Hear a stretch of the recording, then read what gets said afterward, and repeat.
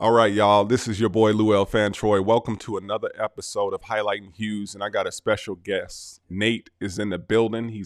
I just met this brother right here. He's an artist, and I met him. How I met him, I'm gonna tell you how I met him, how we connected. But then I'm gonna let Nate explain his journey himself because he can do the best at explaining himself. And anyway, I felt the vibe from when Nate shared how I met him. I just finished publishing a podcast with Devon, and he shared it, and he said, "Man, I listened to it. This is a great episode." And I was like, "Oh, that's dope."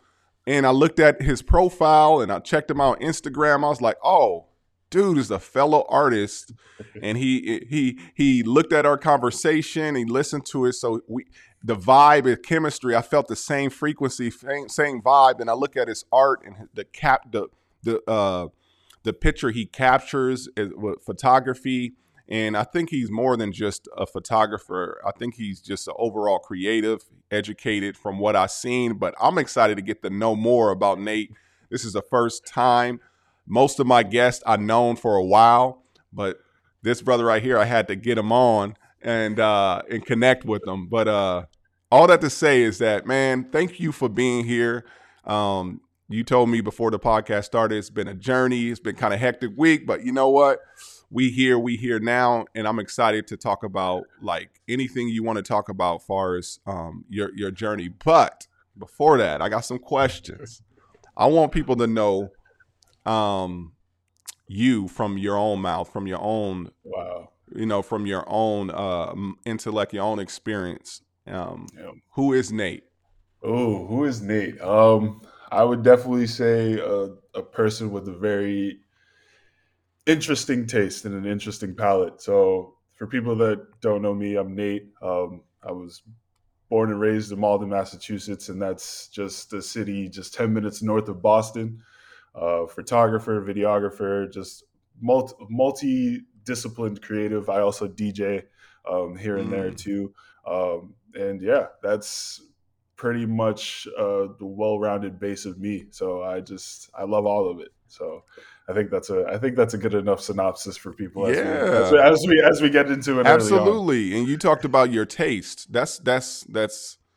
Let's talk about. You said you have an interesting taste. You from Boston, Mass. I mean, were you from Boston, Massachusetts? It's hard for So me to say. I will say for people that don't know like specifically where Malden is, I tell people that I'm from Boston, and back home that can ruffle some feathers depending on who I'm talking to. But well, for people that don't know, we'll go with Boston because Okay, I'm very familiar with the city.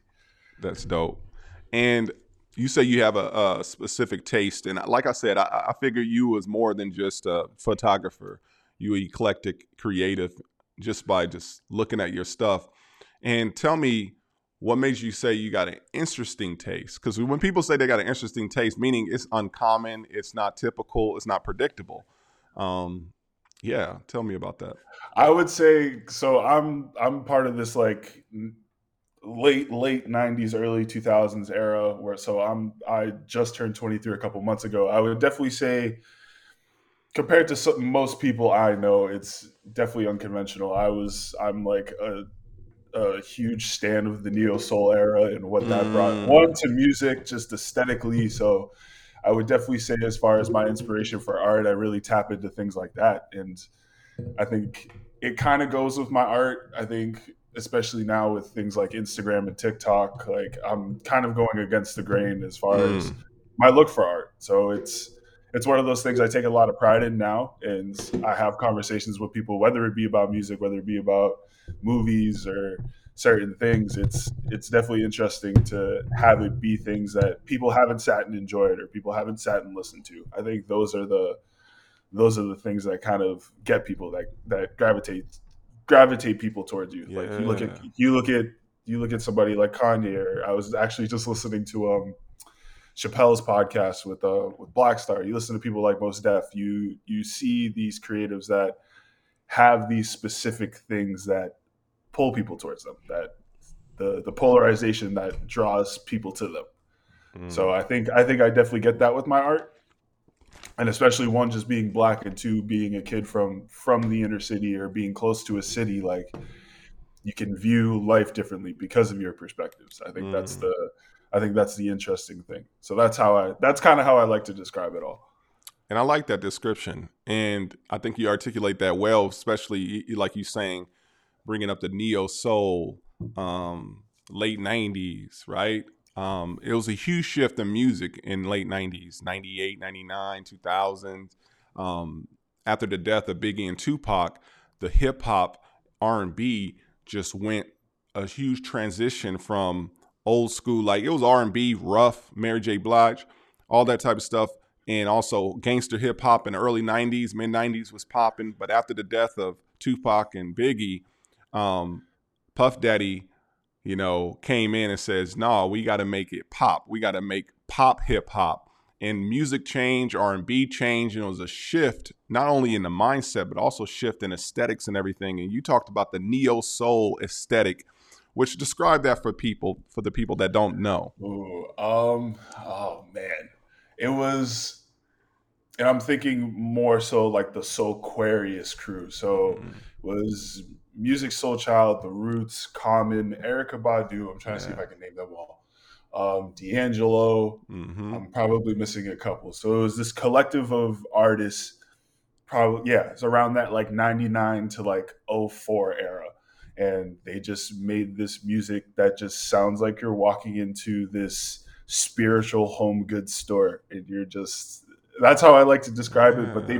they made this collection of work through everybody that was, it just sounded so different. It talked about so many different things. And some of those albums, like I listen to today, and some are my favorites. Like I listen to Common's B album every week. That's probably my top 5 favorite albums of all time, just because it was so perfect for the time. But you can listen to it almost 20 years later, and it's, Mm, everything he talks about is still perfect. It's still, everything makes sense. It's one of the, it's a complete thought. And that's how I view mm. listening to a lot of music.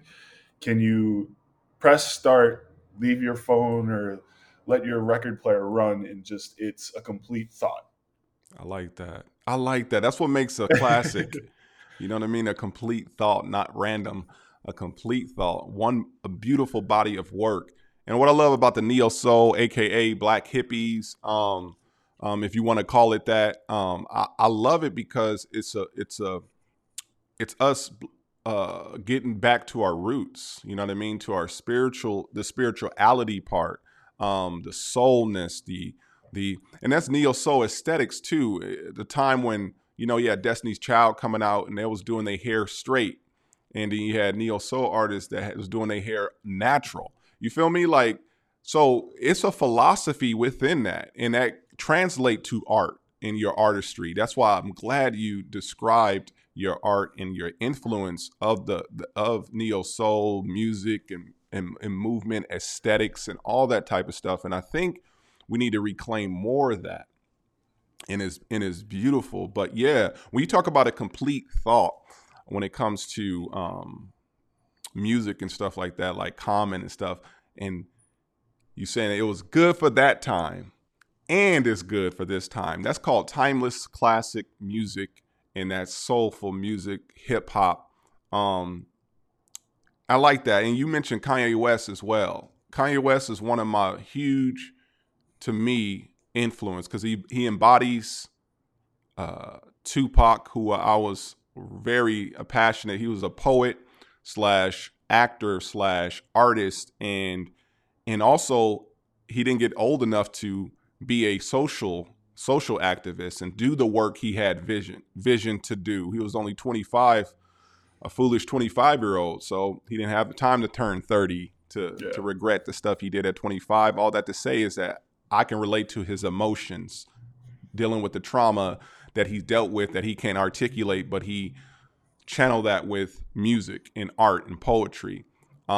So and then people like Common who speak about issues back in the day when it was unpopular, when Jay-Z was talking about, you know, if I talk about, something, whatever, it won't make sense or something like that. He was basically saying I could talk about like real true stuff and knowledgeable stuff like Common does, but I'm trying to make money. It don't make me no money. But Common stuck to what true to him, and he still made money. But all that to say is that that uniqueness kind of describes you a little bit. Tell me, get into your art, get into your Oh, process, get into what you love to do. man.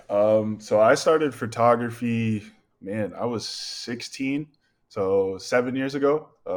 Yeah, so Mm. I got my first camera at 16, and shout out to my mother for buying me my first camera because I begged her literally from my 15th birthday till my 16th birthday um, about trying to get a camera. Um, just because I had really gotten into multimedia and stuff around that time as well. I was taking a multimedia course in high school. Mm. Um, and I want to say after my first year of taking that course, I realized like this is something that I wanted to do with my life. I love the process of filmmaking, and at the time it was being on a set and having to learn about every single job and how important that person's role is in making this one thing. Mm. Um, so at the time when I was 16, I got my first camera and I pretty much just kind of ran with it, just like would walk around the house and take pictures or take the train into Boston and literally walk from the beginning of the city to the complete opposite end of the city and then just go home. So those early years were definitely something that helped me get